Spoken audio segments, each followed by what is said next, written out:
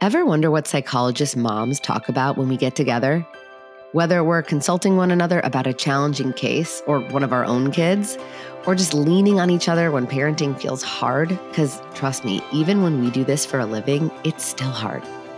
Joining me each week in these special Thursday shows are two of my closest friends, both moms, both psychologists. They're the people I call when I need a sounding board. These are our unfiltered answers to your parenting questions. We're letting you in on the conversations the three of us usually have behind closed doors. This is Securely Attached, Beyond the Sessions. Hello. Welcome, everybody, to our very first Securely Attached, Beyond the Sessions episode. I am so excited to be bringing you this new series every Thursday to answer your questions with two of my closest friends who also happen to be psychologists and moms, Dr. Emily Upshur and Dr. Rebecca Hirschberg. Emily is a voice that those of you who have been listening to the podcast will know well. Emily is the co-founder of our group practice, Upshur Bren Psychology Group in Westchester, New York, and she's a mom of three. And Rebecca is a clinical psychologist, mom to two boys, and the author of the book, The Tantrum Survival Guide, and just frankly, a brilliant clinician and mom. So to kick us off, we're starting with a question that was submitted from a listener named Jill, who writes, "My daughter's 18 months. I think it's time to take away the pacifier. I'm dreading it. Any tips, Dr. Bren?" So, I feel this. I had to deal with this with my kiddos too. Before we get into this, I just want to mention a free resource that might be helpful in relation to this topic. So if you are transitioning out of the pacifier, you might be looking for some new soothing techniques that you can add into your child's sleep routine. I'm sure we're going to cover things like this in this talk. But if that's the case, I want to share my toddler sleep guide, which has 7 things that you can try to help you create a more peaceful and easy bedtime routine with your child. So if you want to check that out, just go to drsarahbren.com and click the resources tab. That's drsarahbren.com/resources. And you can get that toddler sleep guide. That might be helpful. Okay. So Emily, Rebecca, let's jump in. On a personal note, I totally remember this transition with my own kids. Emily, I know you have 3. Rebecca, you have 2. Like, did you guys do this transition? Was it rough? Was it easy? When I heard that question, I was like, it's a little bit tricky to talk about because I'm not really dogmatic about taking away pacifiers at 18 months, for example. Like there's no age that I think is the time when you should be taking away pacifiers. I had one child who really relied on it for self-regulation, and I was okay with that. And, he was more like 3 when we, decided that maybe that was about time. So that's sort of where I first go to on all that is like, who's your kid? What do they rely on for self-regulation? I love your point of like, you might need to replace some of that if you take away the pacifier. So yeah, I think I had 3 very different experiences, but I have 3 very different children. So I think that's sort of where that begins, I think that's so important though, because I have a lot of clients who come to me saying that the dentist said it. Yes. And I'm always clear, like, I'm not a dentist. And I think, children's minds and hearts are generally much more complicated than their teeth. And I think most dentists would agree, with all due respect to dentists. And I just think it may be that there's one way to go as a dentist. But there's a lot of different ways you can go as an early childhood psychologist. And again, each kid is different. And I think there's also a lot of gray area between kind of we talk about using and not using, but there's also, using only at night or using only in the crib or, my first child was tremendously reliant on a pacifier, Lammy, because it was one of the Wubba ones that, had the lamb hanging down. Mm-hmm. And we took the pacifier away. And then a week later, he got the flu. And we had been told, like, under no circumstances do you give it back, and there's just certain hard and fast rules. And I would say, again, he's gotten this far. And then this poor kid had like 103 fever. And here I am, like early childhood psychologist, being like, I'm sorry, I'm giving it back. Like, he has the flu, you know, like, and to me, it was such a helpful learning experience, because then we stopped using it a couple months later. And like, that was fine. You know, it's just, I could have easily seen myself forcing myself to stick with it and hearing him shriek and cry and be miserable, but just be like, I read somewhere, you can't give it back. You can't give it, and I'm so glad that I wasn't that way. And I would just encourage other parents. We can absolutely talk about how to do it and how to make it easier. And as you said, Sarah, the things that you can replace it with. And the dogma, I think, is really misplaced. Again, unless there's some horrific dental concern, I just think being hard and fast about it and thinking there's any one right way to go for all kids is just, as usual, a real oversimplification. I think that's such a great point. I totally forgot. And that's exactly what it was, that there's a lot of dental pressure, but there's just a lot of pressure by age too. You shouldn't have a pass. There's sort of these like outside pressures that I think we just need to take pause and make sure that they fit with what we want to do, right? And not be pressured. And I think that's really, really critical and important. Two of my three children's teeth were totally messed up, just to be clear, and resolved completely on their own after I took away the pacifier at a late age for both of them. So I think that's the other piece, is like not getting too swept up into the permanency of all these things. And there's no permanent damage, a lot of these things. And I had this distinct memory, Rebecca, when you were mentioning that, the dental stuff, of saying my husband kind of getting really worried about, are they going to have an overbite or so, and I was like, nah, they're going to get braces at some point. Their self-soothing at this stage seems way more important than that. I can live with that. It's exactly what my thought was. So yeah. The other piece I think is important, and I was going to say I'm playing devil's advocate, but I don't actually think, I just think it's another point. I know it comes up on this podcast all the time, is the idea of distress tolerance. And the idea of, because I've also worked with parents who, on the one hand, kind of want to take the pacifier away. And on the other hand, when their child starts to cry even the littlest bit because they're distressed or frustrated, they run for the pacifier. And there's an age at which that becomes no longer healthy for your child, right? It's not 3 months. It's not 6 months. Again, I don't think it's any hard and fast cutoff, but around, let's say, between 2.5 and 4 generally, with the understanding that's a wide age range, you as a parent need to become comfortable with the idea that your child's discomfort is really developmentally appropriate and okay and helpful and part of growth. And so being aware as a parent of where your own anxiety is coming into this process, and at what point is it about your not being able to tolerate seeing your child uncomfortable, which your child needs to be in order to gain coping skills, such as no longer needing a pacifier. So it's always that dance, I think.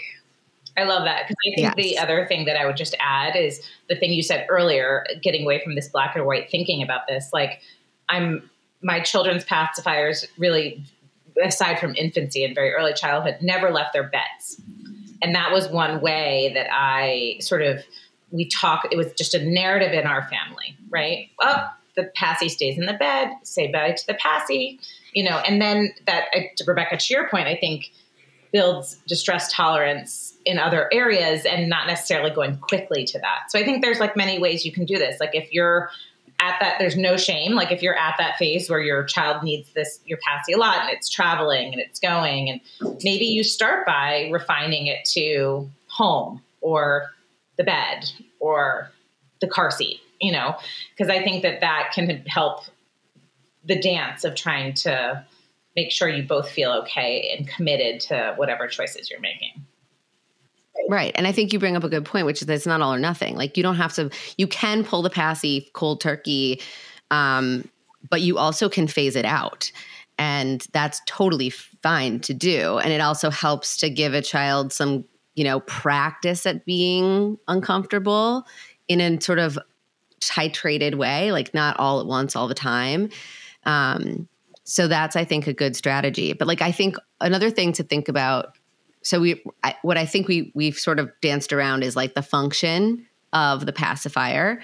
It varies. And then, but typically it starts out, it's a mechanism for soothing, right? Kids have a sucking reflex. It's regulating to suck when they're born. And, we use a lot of times the pacifier in infancy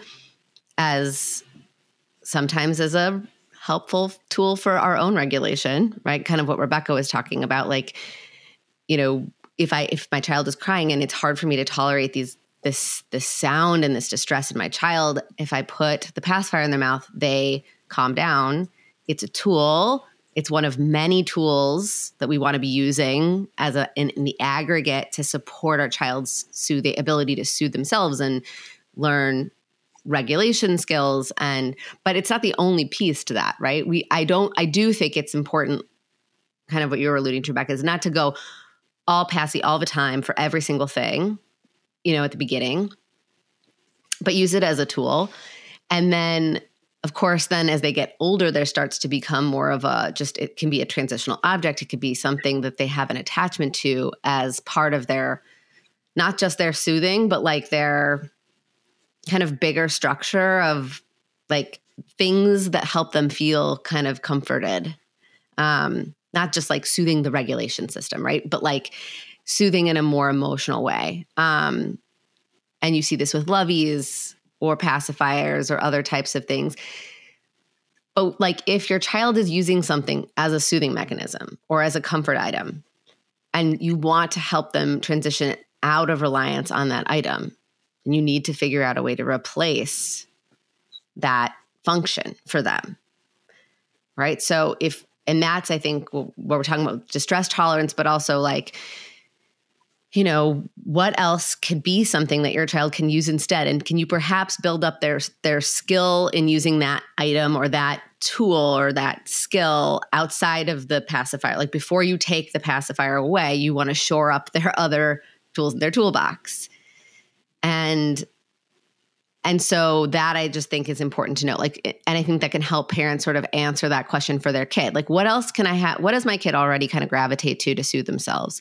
Are there things that I can kind of, if they don't have something else that they sleep with or that they use to help comfort them, can we introduce something and help kind of create some sort of thing that they're going to then be able to then use and lean on more once we take away the pacifier? Is that making sense? Yeah, for sure. No, and I think there's different things for different kids, but as you said, it could be a lovey, it could be, certain physical comfort. I've known families that, a child that they stop using the pacifier at night, they hold mom's hand, falling asleep, and then they break of that. It's sort of like a stepwise thing. I mean, I think one thing that's so important when we talk about function, is the timing of when to take it away. And I'm always really clear with families that, it is a soothing object in whatever way, and it's stressful to take that away. And so just to be aware of what the other stressors are at play.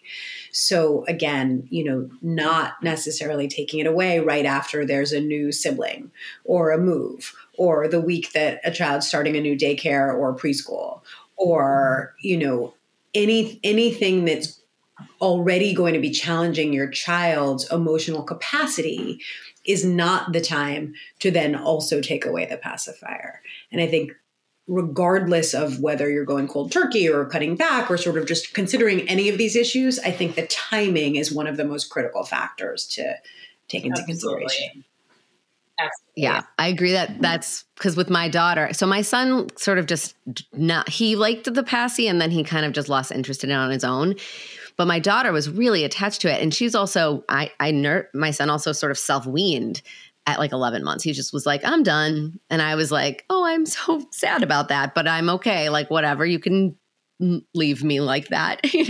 But then my daughter she did not self-wean. And so she was very interested in the pacifier, and I nursed her till she was like 2.5.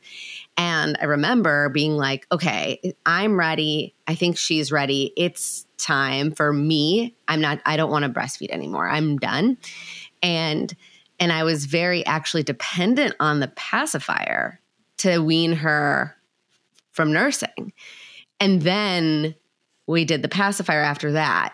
But I spread those things out a bit. And I remember being like, the order of operations here is important. Because my husband and I were talking about, okay, we got to kind of think about a game plan here. And at first we were thinking, okay, we'll cut the it was like pacifier, weaning, and potty training were all kind of things that they were all needing to be kind of addressed at that similar time in her development, because she was really ready for all three of them. But I was like, we need to do them in a particular order. And so we chose, like, first we're going to wean from breastfeeding. Then we're going to give it some breathing room. Then we're going to wean from the passy. We're going to give it some breathing room. And then we're going to work on, like, really consistently learning how to use the bathroom. And that took a while. And I remember her, like, preschool teachers being like, when is she seems really ready to potty train. Like, when are we going to sort of work on that diaper stuff? And I was like, we're taking our time because we have other things that we have to do first. And I knew that I didn't want to do them all at the same time. So, like, I think to your point, like, you can do a lot of different ways, but think about it. Think about it in terms of what works for you, what works for your kid, and what other changes are happening, what other different things might be stressors, and space them out. And know that there's always going to be a limit to your planning, which goes back to my flu example, right? Like, we planned and chose the perfect time based on other stressors that we knew about, but we didn't count on his getting the flu, which it turns out was a tremendous stressor. And, like, whoops, again, we gave it back. Like, there's things you can plan around and there's things you can. And just knowing the function of the pacifier, which is that, my child really at this particular stage needs this to feel comfortable and safe and to soothe. Once you're clear on that function, it helps you plan more accordingly. Yeah.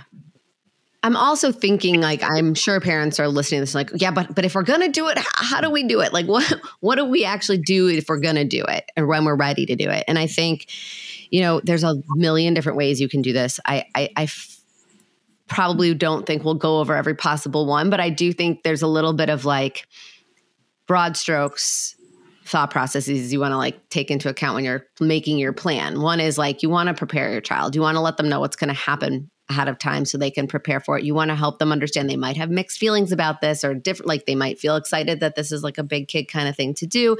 They also might really miss it when it's time, when their body's wanting it or when they're wishing they had it and it's not going to be around anymore. So helping them kind of prepare and cope ahead is a good strategy. I also think, us understanding that it is a bit of a loss and our kids actually do need to be able to grieve and process that grief a little bit. It's not nothing.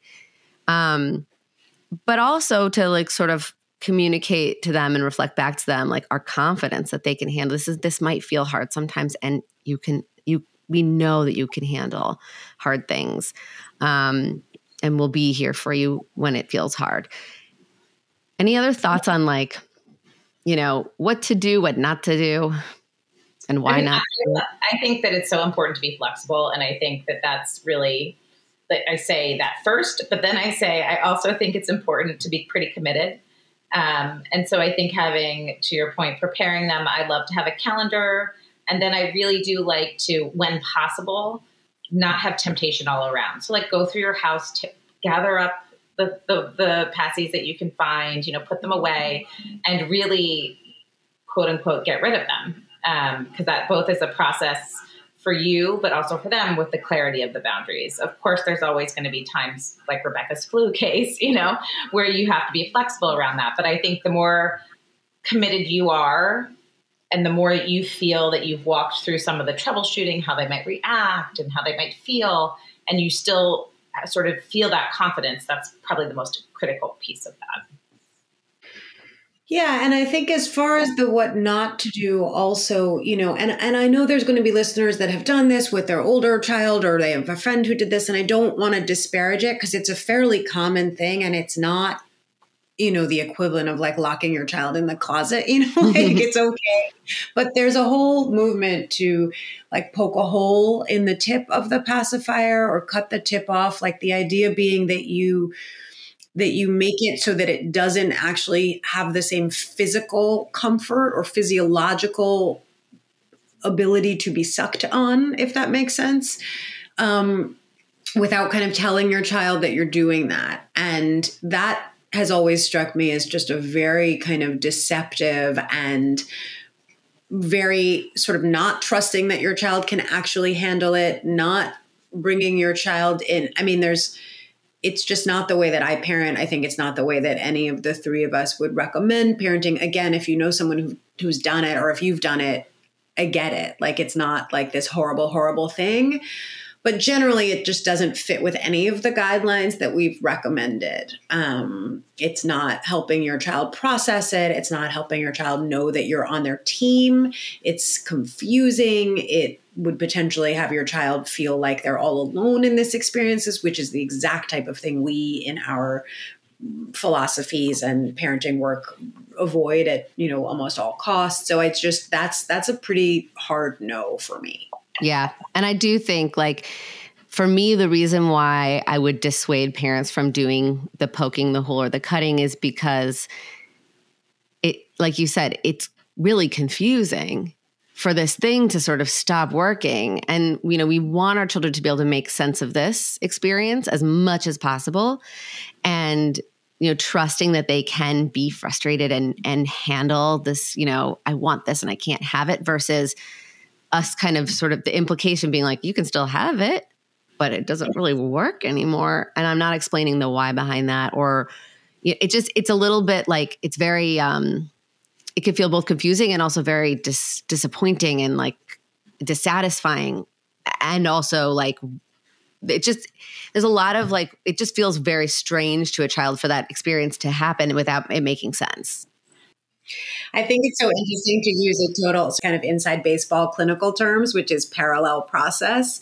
Both you and I, Sarah, as we were talking about that experience and what it's like for kids, we couldn't come up with the words and we're like shaking our heads and we're clearly feeling a little bit dysregulated, even trying to explain, which is just so interesting because I really do think that's mirroring how a child feels. Like, wait, what? Like, what's up and what's down? So I was struck by that. Yeah. And Totally. I that was exactly what I was thinking. And as I was hearing you guys talk about this, I was thinking it's about what message are we sending, right? It's a very confusing message. And we want to send a clear message of like, you've got that. We know it's hard, but you've got this and we're confident you can do it. Otherwise it's a confusing message. And so thinking about the message we're sending, I think is a way to think about those things. Right. And again, like, I feel very strongly in saying, like, if you've done this, do not beat yourself up. There's lots of opportunities for you to make less confusing, like, messages to your kids later in other ways. And you can, even if they're older, you can go back and be like, you know what? I'm sorry I did that. Like, it didn't feel good. And I don't want you to feel confused about why something is not there anymore. Right. And, repair is always an option, always, no matter what. As you learn new things about parenting and child development, like, you just take it in and you move forward. So I just feel like that's an important piece because I don't want people to feel bad if they've done it, because it's like, you don't know what you don't know. And now you do. All good. Isn't that Maya Angelou quote, or, like, I did the best that I could with the information that I had. Yes. Something like that. And like, that's so important in parenting because that's how we keep tough stuff from becoming tougher stuff. Love it. Thanks so much. I feel like if people have more questions about these things or in general, they want Rebecca or Emily and me to get together and share our different viewpoints on it, because there really isn't a lot of right and wrong in our opinions on things, clearly. We will answer them. So send them in. And we'll talk to you all soon. Thank you so much for listening. As you can hear, parenting is not one size fits all. It's nuanced and it's complicated. So I really hope that this series, where we're answering your questions, really helps you to cut through some of the noise and find out what works best for you and your unique child. If you have a burning parenting question, something you're struggling to navigate, or a topic you really want us to shed light on or share research about, we want to know. Go to drsarahbren.com/question to to send in anything that you want Rebecca, Emily, and me to answer in this new series, Securely Attached Beyond the Sessions. That's drsarahbren.com/question. And check back for a brand new Securely Attached next Tuesday. And until then, don't be a stranger.